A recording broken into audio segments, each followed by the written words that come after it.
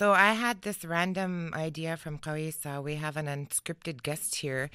For St. Patrick's Day, we have Kieran Oudshoorn. Kieran, are you Irish? I am, yes. Okay. So Kawisa went to go grab him. He was combing his red beard. And I don't know if that's a St. Patrick's Day thing, but tell us a few other St. Patrick's Day traditions. Well, like you said, this is a little bit unscripted. I'm not an expert by any stretch aside from having Irish heritage, but Yeah, that's fine. yeah, no, it's a day where people who are Irish and people who are of Irish heritage around the world celebrate their culture and history, mostly by getting incredibly drunk, or at least that seems to be the. Why that? I don't know the background behind that. I think it's. I'm not complaining. I think Irish people just really enjoy good beer. No, it came from a feast for. What's it called? Saint Patrick, who is the patron saint for Ireland.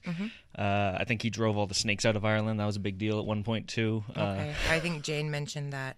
It's a very important thing to know. Yeah. But there's the thing where if you don't wear green, what can we do to our coworkers and friends today? Yeah. And this goes for anybody. I really have no idea how this started, but yeah, if you don't wear green, then your friends and coworkers can pinch you.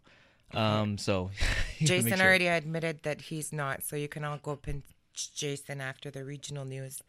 But I just wanted to say thank you. We're going to play a song later to get you all in the mood for St. Paddy's Day called Your Spirit's Alive. Thanks to Kieran, and thanks for sharing your culture and traditions with us. It's very important. Oh, of course. Here's a song, Your Spirit's Alive, thanks to Kieran Oudshoorn. Drop Kick Murphy. Happy St. Paddy's Day.